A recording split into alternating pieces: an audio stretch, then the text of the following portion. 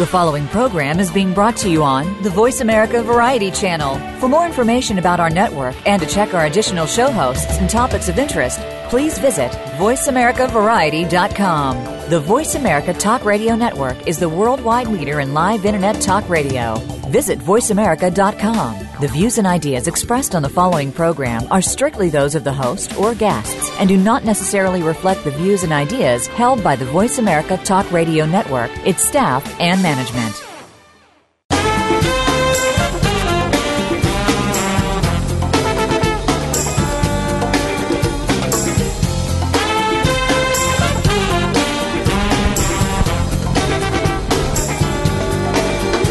Archaeology is often viewed as a fascinating, eclectic, yet ultimately quaint pursuit.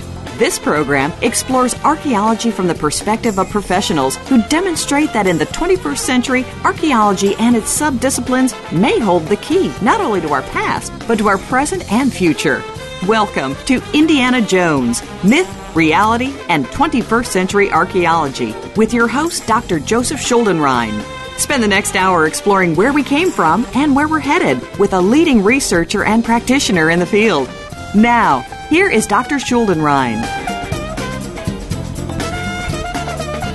Good evening, everyone. This is Joe Schuldenrein with another episode of Indiana Jones, Myth, Reality, and 21st Century Archaeology. When we started this sequence of programs 3 years ago, one of the most provocative items and one of the most provocative topics that we had been involved with and brought on to the program is the entire question of bridging the connections between biblical archaeology and the actual Bible, because, as all of you know, the Bible is unquestionably the most significant piece of literature in Western civilization, and there have been many findings and many publications around the theme of how closely the Bible is actually connected to the archaeological findings in the area that's known as the Holy Land. We had a couple of programs about this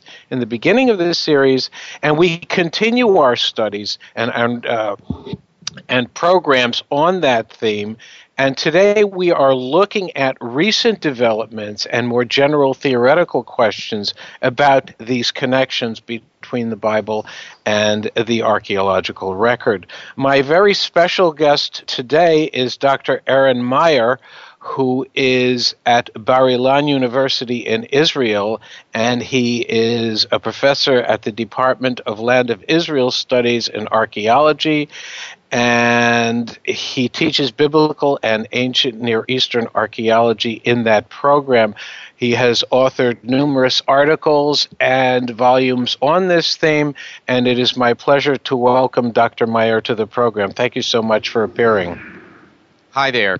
Thanks for having me. So let's start with a very basic question, and that is, how did you get started in archaeology general, and what drew you to the entire question of biblical archaeology to begin with? Okay, well, actually, I think when I started archaeology, I was thinking of going into prehistoric archaeology. And for whatever reason, as I started my studies, let's call it Bronze and Iron Age archaeology of the Levant, tickled my interest more. And that's more or less what we would define as biblical archaeology. And from there, it's all history. I've been dealing with primarily Bronze and Iron Age archaeology for the last, a long time, 30 years or something. Yeah. Even more, yeah. When I was going to school, and this is just a sidetrack because I think a lot of people would be interested in sort of the entire question of archaeological pedagogy, prehistoric archaeology was more science-oriented at that time. And biblical archaeology, certainly in the 70s, was sort of subsumed under the heading of classic archaeology, a more humanistic perspective on the entire question, less anthropological. Has that changed, or is that pretty much basically how things are still developing in Israel in terms of the study of archaeology? Well, I think first of all, in Israel in general, archaeology is studied almost always in the context of the humanities.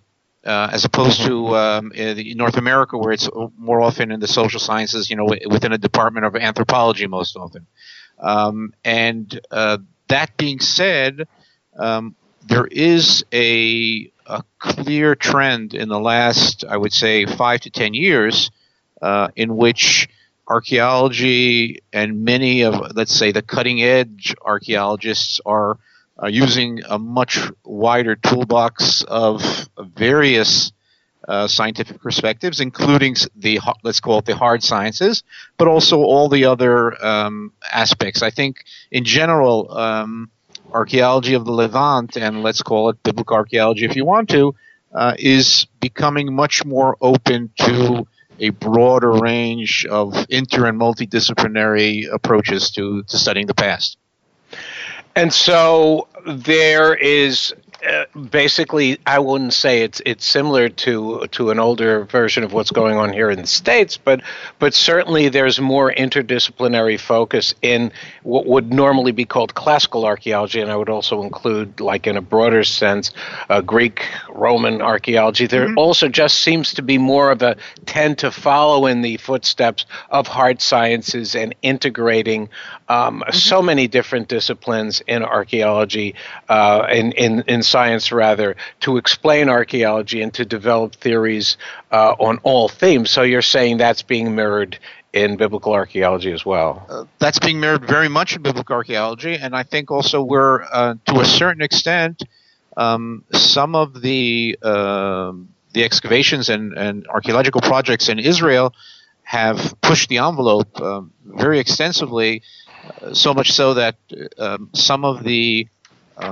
way that we're using the various sciences in the field is something that's almost not done anywhere in the world. I mean, we have in some of our excavations full-scale labs with 10, 15 different researchers working with let's call them the plain vanilla archaeologists in the field, not waiting for the archaeologists to find the find, package it, and send it to the lab and get the results days, months, years later, but rather on the spot in a fully integrated collaboration. Get a lot of the results and the analysis done right in the field as the excavation is going on. And that's, of course, a trend that's accelerated almost everywhere in archaeological projects because of the surge in methodological and technological advances that link, for example, computers to mapping information and allow us to analyze artifacts and findings right on the spot with high-resolution imagery, et cetera, et cetera. So this is going on.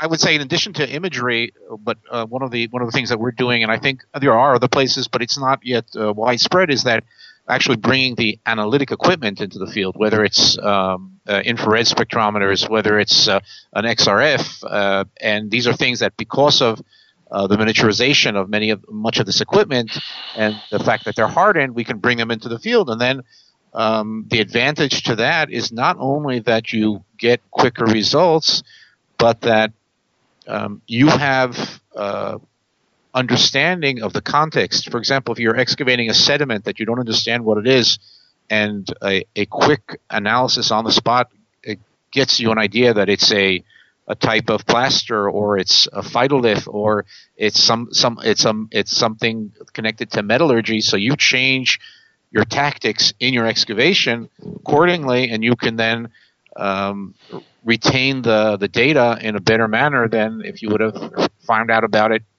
a year later, and then you can't go back and excavate it because everything's been excavated away, and what was preserved was preserved, and what was destroyed is destroyed.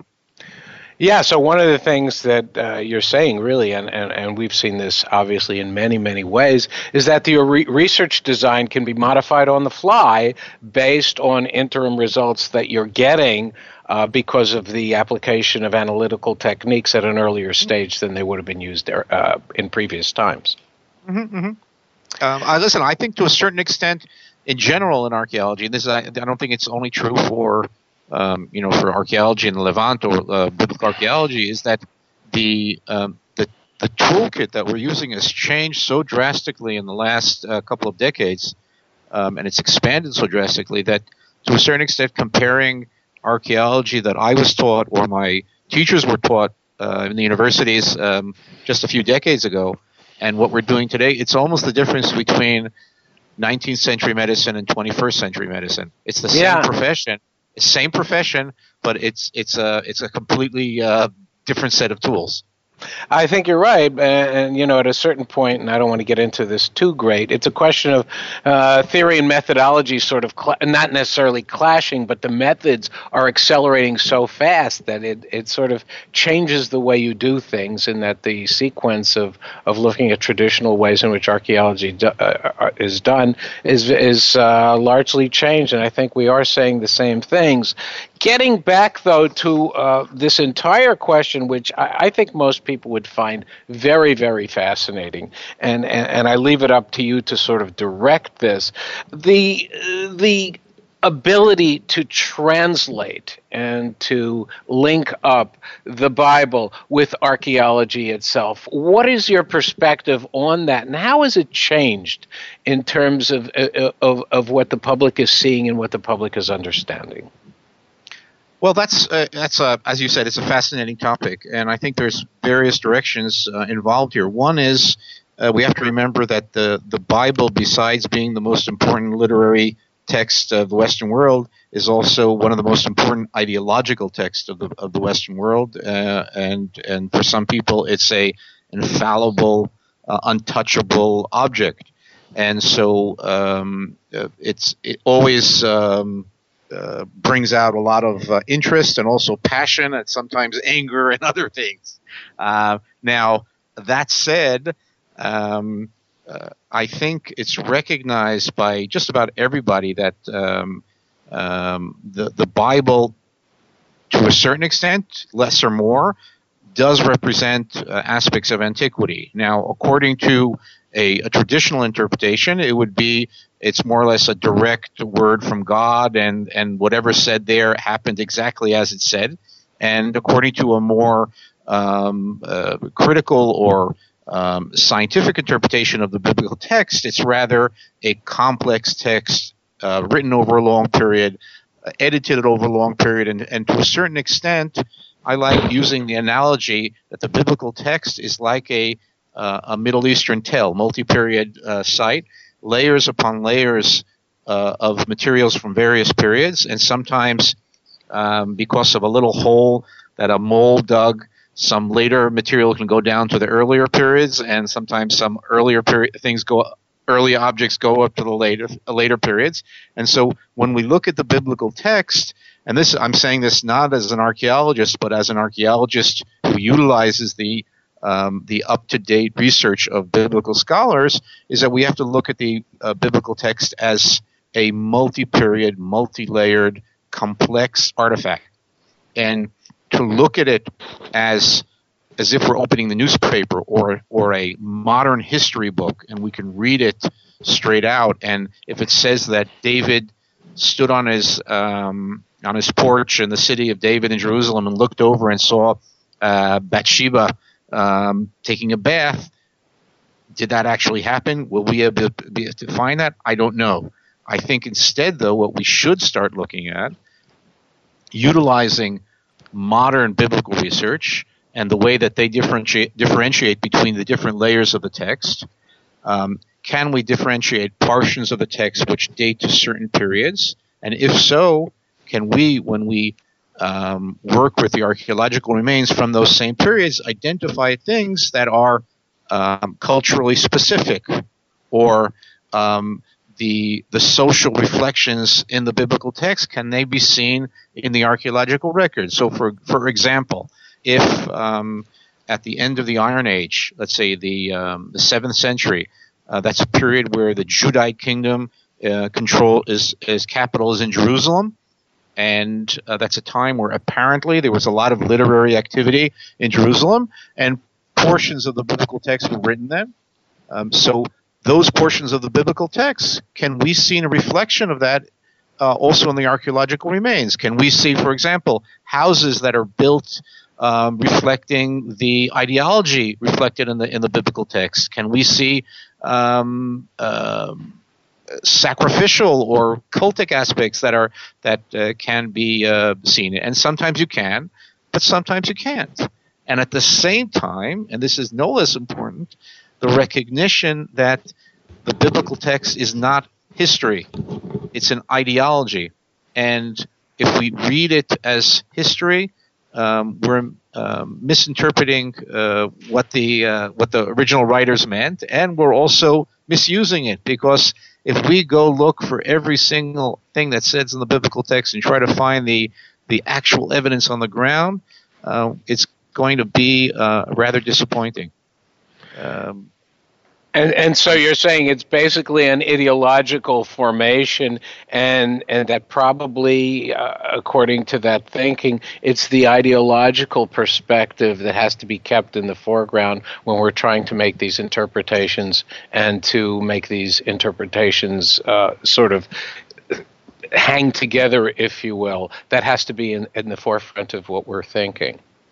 Absolutely, the ideology and the fact that it's a literary construct, and that even in a literary construct, you can find historical information, you can find cultural information. Now, let's take it. I'll give you two examples. I'm taking it a little, out of the box.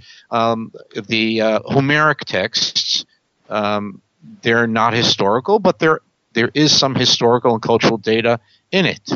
And if you want to go really far, Tolkien's books, completely non-historical, but if you analyze closely the type of weaponry, the type of social structure that is reflected in his writing, it reflects very often to things having to do with Europe in the Middle Ages. So it's not.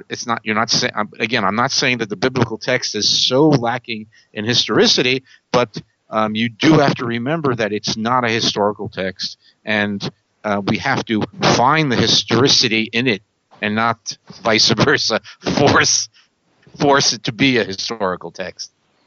The question of historicity is certainly one that I think people need to be familiar with when they start to analyze and examine the Bible in some kind of a chronological context. And we'll explore that question and some others with our guest, Dr. Aren Maeir, right after these words. Please stay tuned.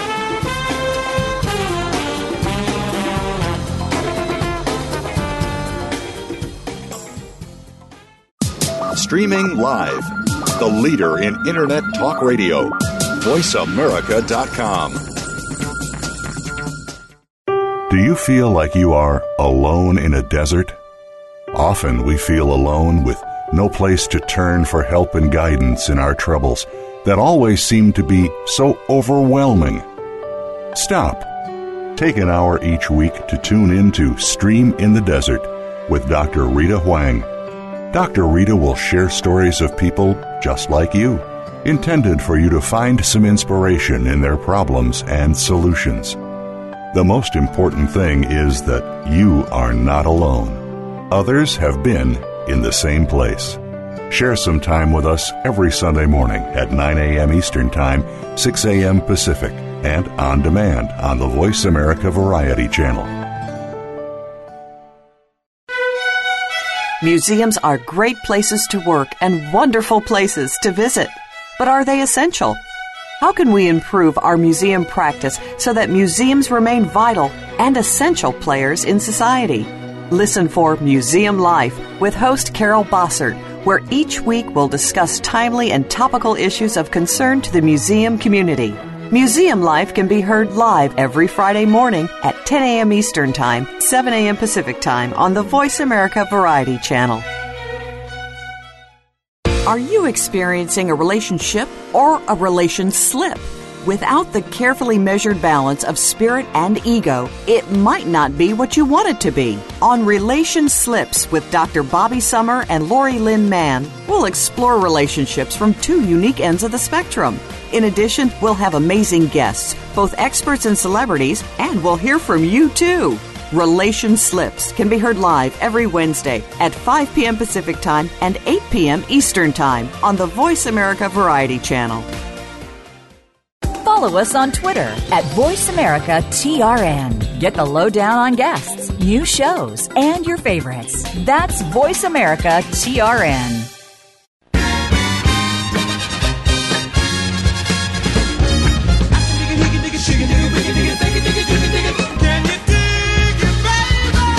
listening to Indiana Jones, Myth, Reality, and 21st Century Archaeology with Dr. Joseph Schuldenrein. To be a part of our discussion today, please call 1-866-472-5788. That's 1-866-472-5788. Or send an email to indianajonesmythreality@gmail.com.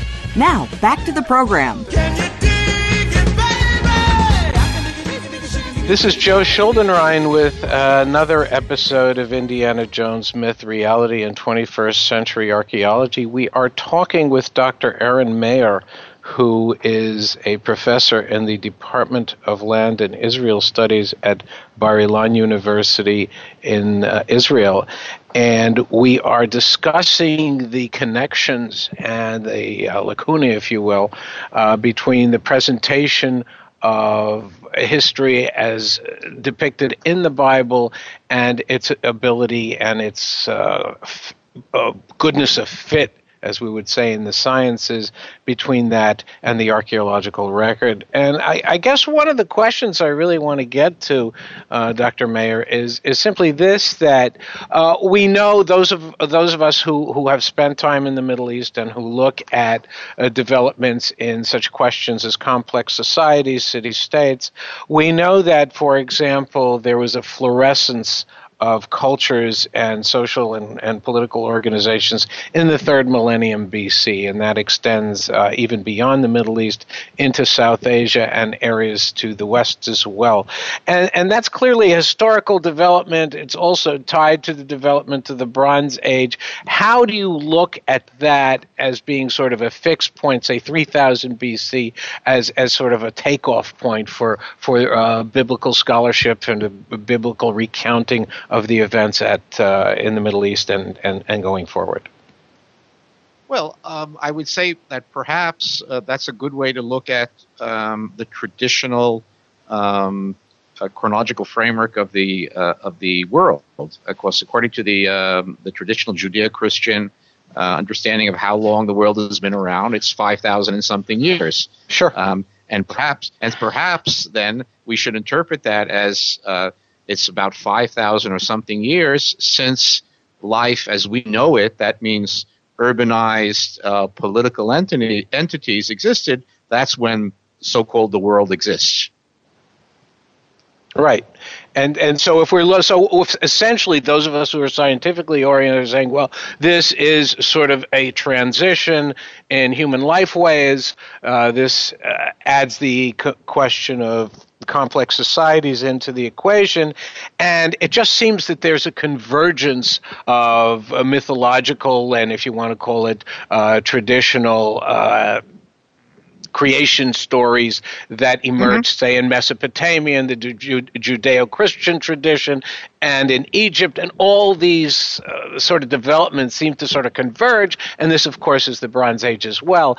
How do you account for that, and how do you place that into a historical and ideational context in the way that you're starting to look at these things?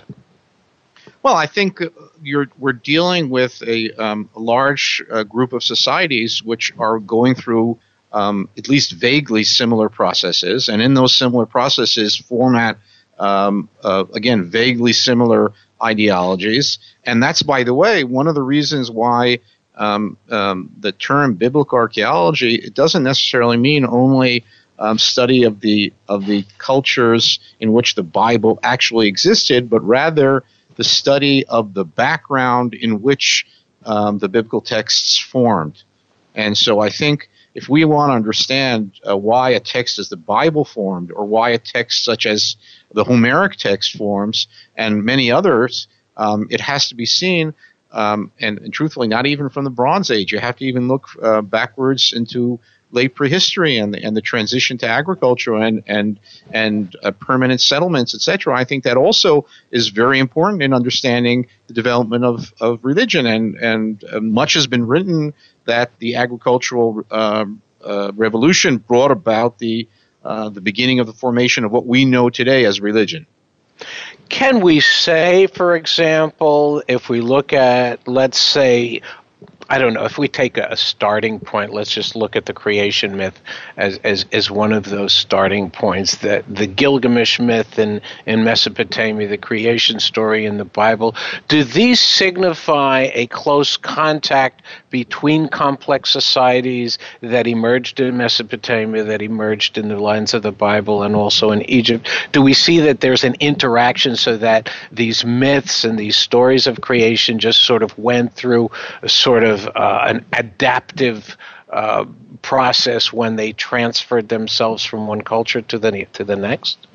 I think so. I think there is both internally created myths and creation stories, and then they interact with one another. And there's no question that we have very, very intense long-range contacts between all kinds of different parts of the Middle East from earlier, very, very early periods. I mean, right. if we talk about the Neolithic or Chalcolithic period, we know of, for example,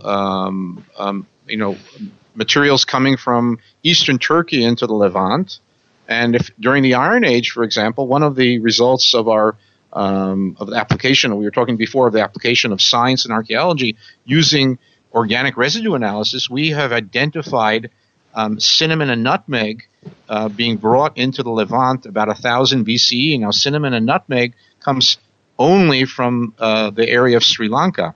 So, if actual physical things can come all the way from Sri Lanka, there's no question that ideas are going to be coming from Egypt and Mesopotamia and everything in between.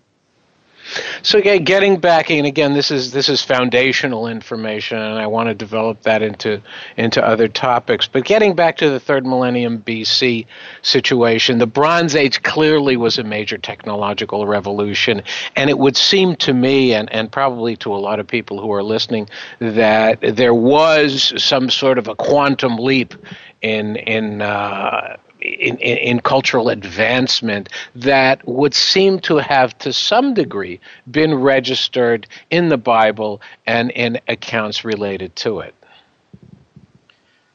Yes, but in the Bible in a very, very vague manner, because I think what we have in the Bible, which reflects the Bronze Age, is the basic way of life in the ancient Near East, in the urban ancient Near East. I don't think we have any direct reflection of the actual 4th and 3rd millennium, the actual early Bronze Age. I know that there are some scholars who would say that the story of Sodom and Gomorrah reflects the early Bronze Age, but that's at most in a very, very tangential manner. It's not something that's directly there.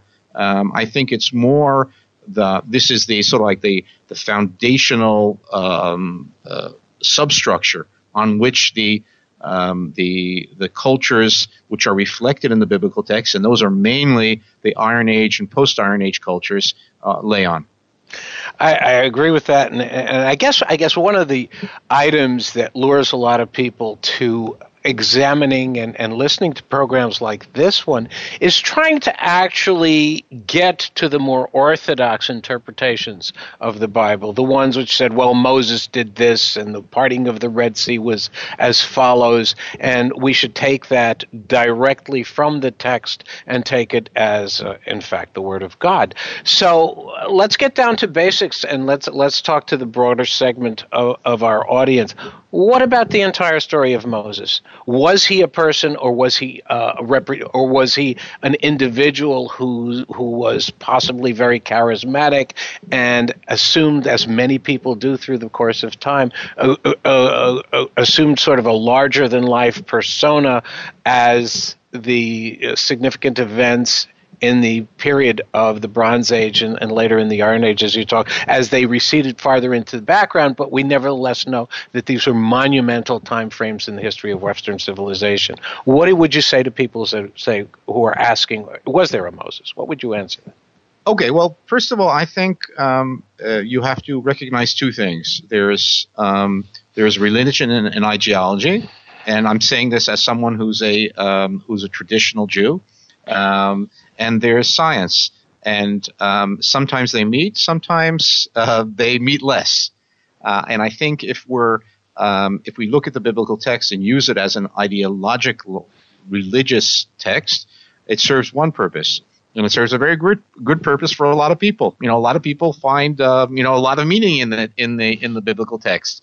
Now, and so do I, by the way. But if we now go and say we have a story of Moses, can I find actual archaeological evidence or actual historical evidence from about Moses? So then I have to use archaeological and historical tools. I can't say, because I believe, and it's very important for me and many, many people throughout the world, right. That means that I've proved that Moses exists.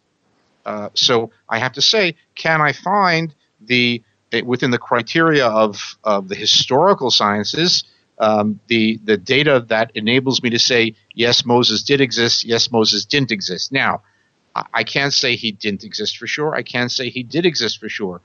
There is a very strong memory, and I think many of the earlier portions of the biblical text, particularly when we talk about the Exodus, etc., that's most probably a compilation of what we would call cultural and social memory of Israel's earlier origins or origin stories. Some of it may reflect actual events. Some of it may reflect memories that have been changed over periods. And as I'm sure you know, memory is a very hot topic in general in the humanities and the social sciences, and in the last 10, 15 years in archaeology as well.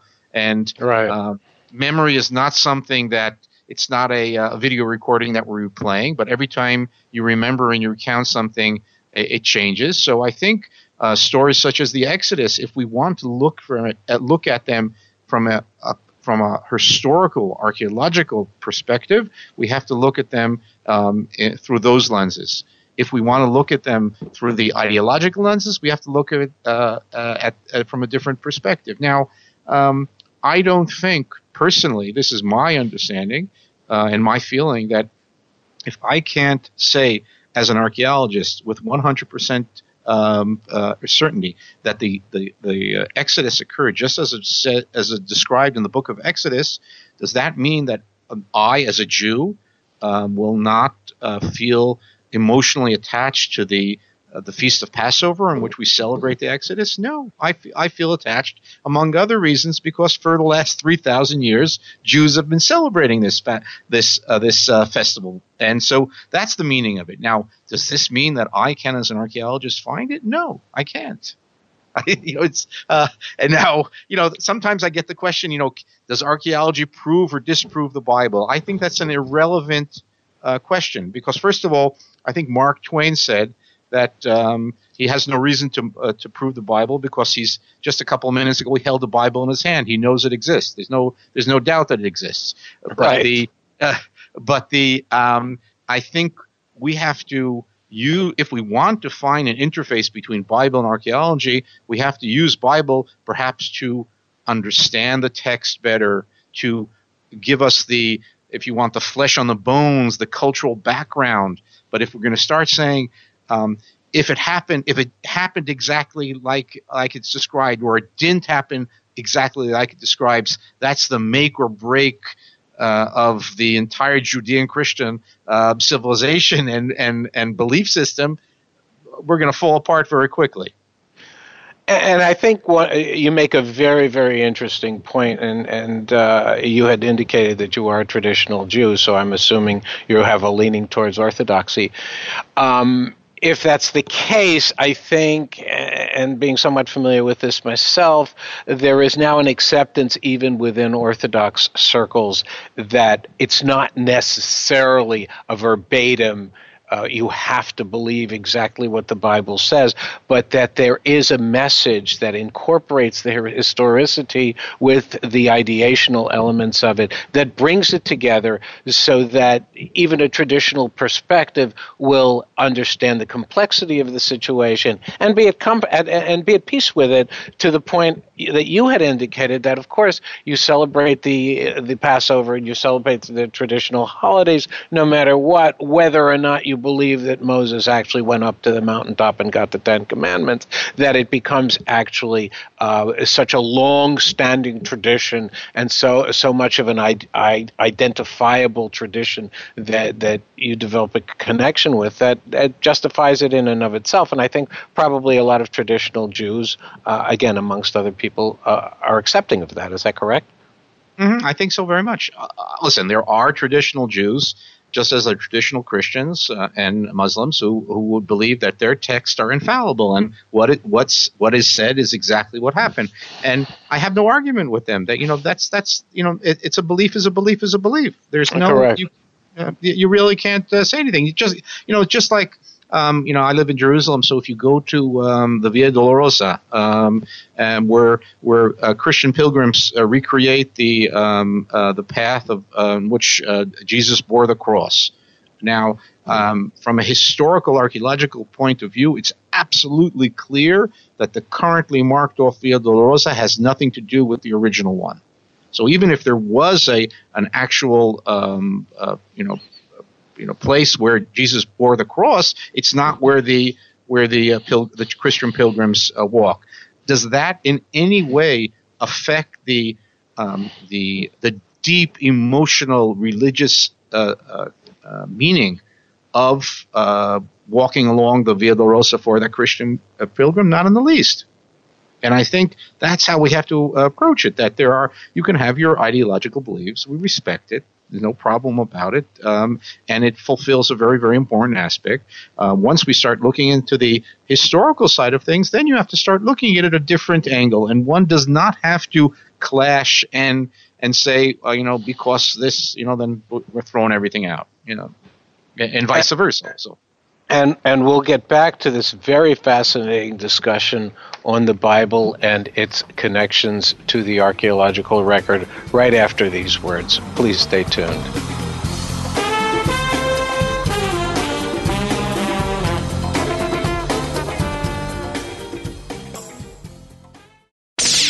The Internet's #1 talk station. #1 talk station. VoiceAmerica.com. Are you ready for an anything goes, hour-long foray into politics, pop culture, and societal tribulations? Then look no further than Between the Synapses with host Mark Tobin. Each show features nationally or internationally prominent guests discussing topics that go beyond the usual daily news, sometimes even way beyond. It's a weekly, fast-paced hour that you won't want to miss. Call in to join the party. Between the Synapses airs live every Thursday at 1 p.m. Eastern Time, 10 a.m. Pacific on Voice America Variety.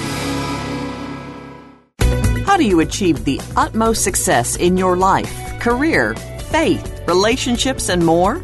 It's all here in The Business of Living with host Scott Ventrella. Scott has experience as an executive coach, sought-after speaker, and lecturer. He and his guests will offer practical solutions and strategies to help you move to the next level of success no matter where you are in your life and career. The Business of Living airs live every Saturday at 11 a.m. Eastern Time, 8 a.m. Pacific Time on the Voice America Variety Channel.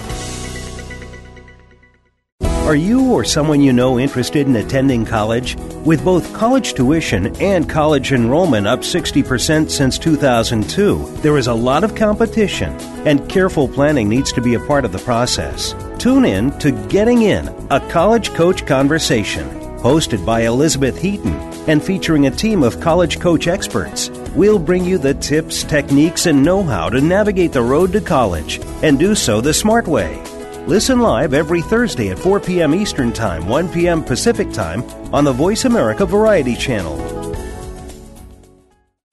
We're making it easier to listen to the Voice America Talk Radio Network live wherever you go on iPhone, BlackBerry, or Android. Download it from the Apple iTunes App Store, BlackBerry App World, or Android Market.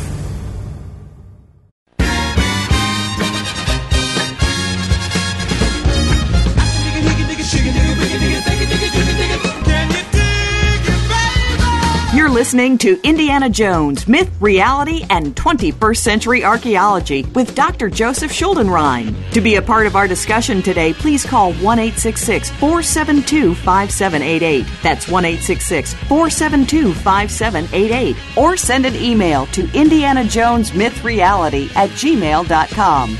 Now, back to the program. We are discussing the connections between the narratives in the Bible and the archaeological record and recent discoveries in archaeology that are providing us with invaluable information on the development of religion, ideational elements of religion and worldviews in the Holy Land. Aren, I want to digress just a little bit and ask you, because you are specializing in this aspect of archaeology, what are the recent discoveries in archaeology in the area of Israel and beyond that have provided some very intriguing insights into biblical interpretations over the past decade? Okay, that's there's first of all, there's always one of the fun things about archaeology in Israel is not a week that goes by that we don't have something really cool. But if we're talking about the interface between archaeology and the Bible, so one of the most important finds in recent times has, of course, been the Aramaic inscription that was found at Tel Dan in northern Israel, which is a part of a monumental inscription that was written apparently by an Aramean king, apparently Hazael, the king of Aram Damascus, and among other things, he mentions the king of the house of David. Now, this was a very, very important find because this text, which dates to the late 9th century BCE, is the earliest extra-biblical mention of David or the house of David. And what this means is that, for example, in the context of trying to look at the historicity of the description of the Davidic kingdom in the biblical text. So there were some that said that the whole description of the early centuries of the Judean kingdom, that means David, Solomon, and quite a few kings afterwards, was an entirely fictional construct.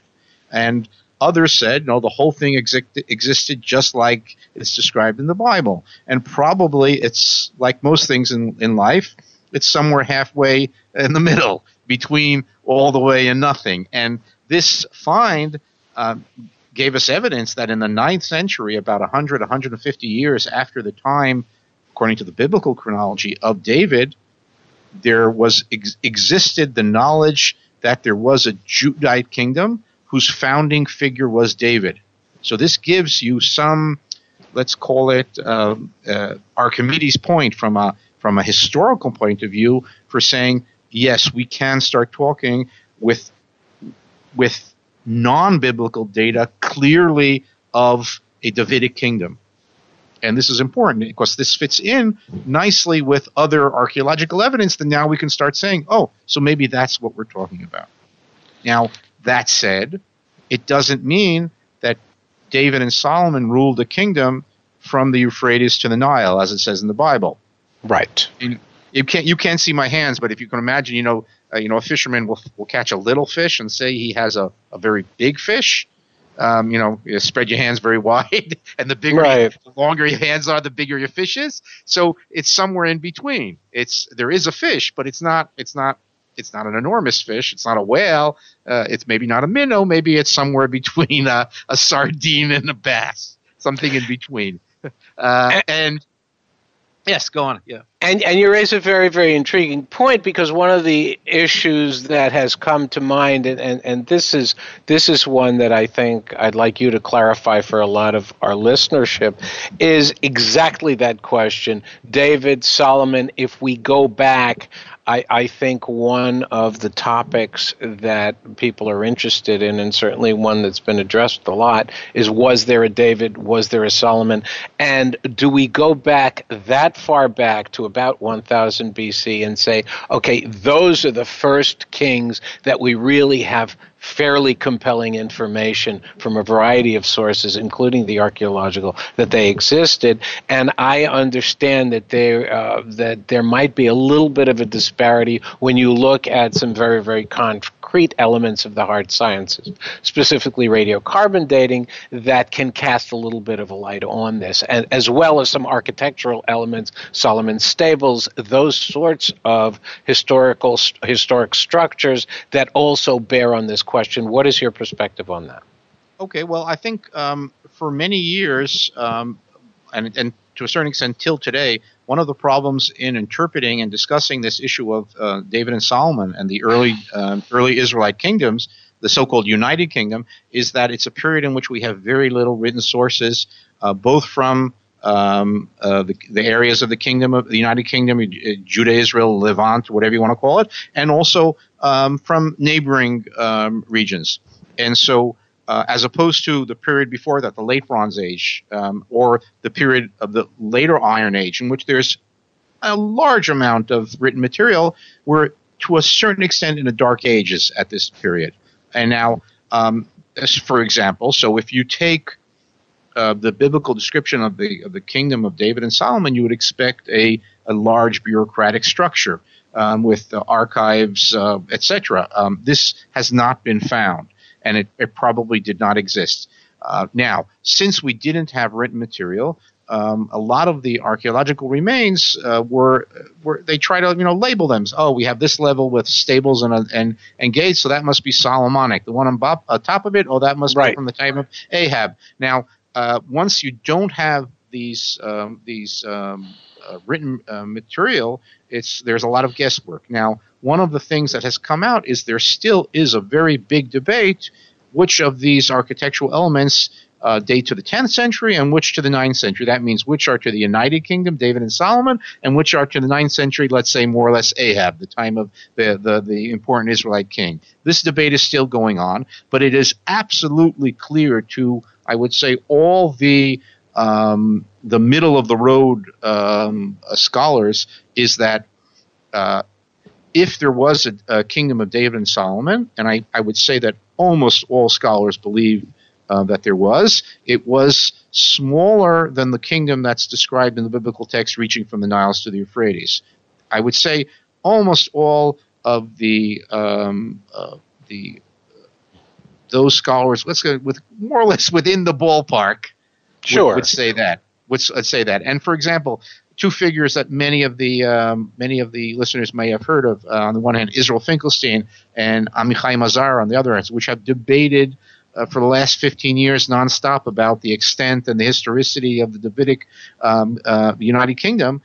At the end of the day, they both agree that there was a kingdom. They just disagree on the extent, and they disagree what remains relate to what period, etc. But they both would, if pressed at the end of the day, would say yes, there was a kingdom of David, but instead of David being an emperor, he was a tribal chieftain.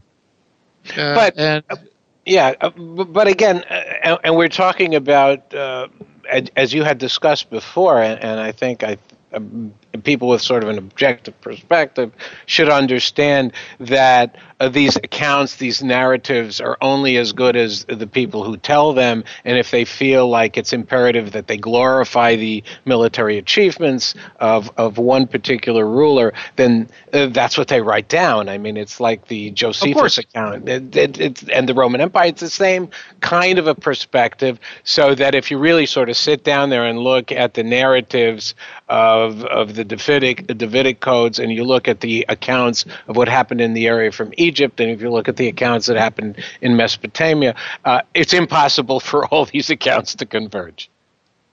That's true, and that is why the inscription from Tel Dan, which I mentioned before, is so important, because that's an inscription written by a non-Israelite, and nevertheless it recognized the existence of a political entity called the House of David, and that lends some historical basis to this figure David.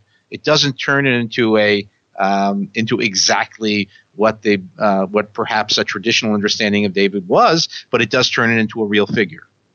But does this become really, when we move forward and we look at these traditions and we try to establish a certain measure of objectivity to this, we have to have items like this missing text that you're discussing that sort of are anchors, okay? These are a frame of reference from which we can say, you know what, the archaeological record is providing us with some very concrete information here that we should use, and we really have to kind of reference that when we're looking at broader interpretations. Yes, and I think when we start looking for, let's say, concrete reference points for biblical historicity, if we move a little later to the 9th, 8th, and 7th century and onwards, there we have a lot of textual material that helps us match up events mentioned in the biblical text, even sometimes personalities mentioned in the biblical text, and you can start putting real historical criteria into the biblical framework. Once you're going back into the time of David and Solomon, and of course, if you're going even earlier in the biblical sequence, it's all very nebulous from a historical point of view. Can we say that basically once we're getting into the Iron Age and we're looking at about 1000 BC and moving forward, that's when the match, if you want to call it that, between the accounts and anything that we can actually demonstrate archaeologically starts to fit much, much better, and we have more consistency in the two records, whereas once we get back into the Davidic and Solomon, and certainly before that time period, then we're on shakier ground, and we're looking at more sort of abstract interpretations. I don't want to use abstract in the very formal sense, but certainly it becomes more of an amalgam rather than being something that's a little bit, shall we say, more concrete going forward post-Iron Age. Well, I would say from the 9th century onwards, we have a few pieces of corroborating historical data. 8th, 7th, and 6th things are in large quantities, and then it's a whole different picture of understanding the historicity of the biblical text. But when you're dealing with earlier 9th, 10th, 11th, 12th century BCE and the supposed depictions of the biblical text of those periods, whether it's the early monarchy or the period of the conquest and the settlement or the Exodus, etc., we really are in a nebulous state from a historical point of view. And that sort of makes the sort of the timeline, puts it in sort of a excuse me, in sort of a more concrete perspective, one in which we can really get a much better fit between the developments and the accounts. And as you say, once you really start going back into periods that are Bronze Age and prior to that Chalcolithic and Neolithic, then we sort of have to look at more general developments that are pretty well documented in the archaeological record. For example, the emergence of agriculture, the developments of pottery, and those sorts of issues that give us a broad framework but don't necessarily fill in the dots or connect the dots. And so this is sort of a sequential direction in terms of how our understanding forms and how we can come to conclusions and at least theoretical perspectives and hypotheses testing types of scenarios that are actually very, very feasible in terms of engineering. What are, in your perspective, in your frame, in your way of thinking, what are the scientific tools that we now have that are going to increase our understanding of biblical archaeology going forward? Well, I think there's a whole set of things that are being used now, and for example, we have astounding perspectives coming out from ancient DNA studies, both of humans and of animals. I think the whole direction of research, which we've been utilizing more and more recently, of phytolith remains, gives us completely new perspectives on many aspects, as for example, plant remains, function of various parts of the site, of a house, of a floor, etc.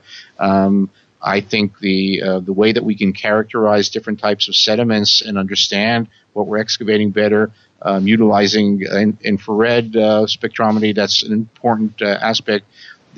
I mentioned before residue analysis. It gives us understanding of what things were used. Of course, the much more accurate documentation in the field using the various methods of laser scanning and total stations and all that.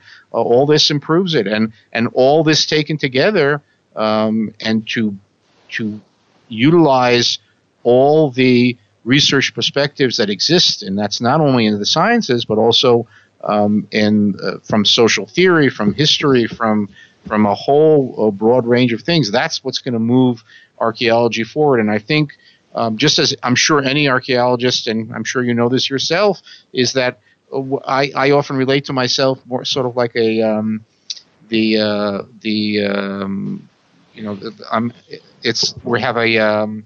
an orchestra, and I'm just the orchestra conductor.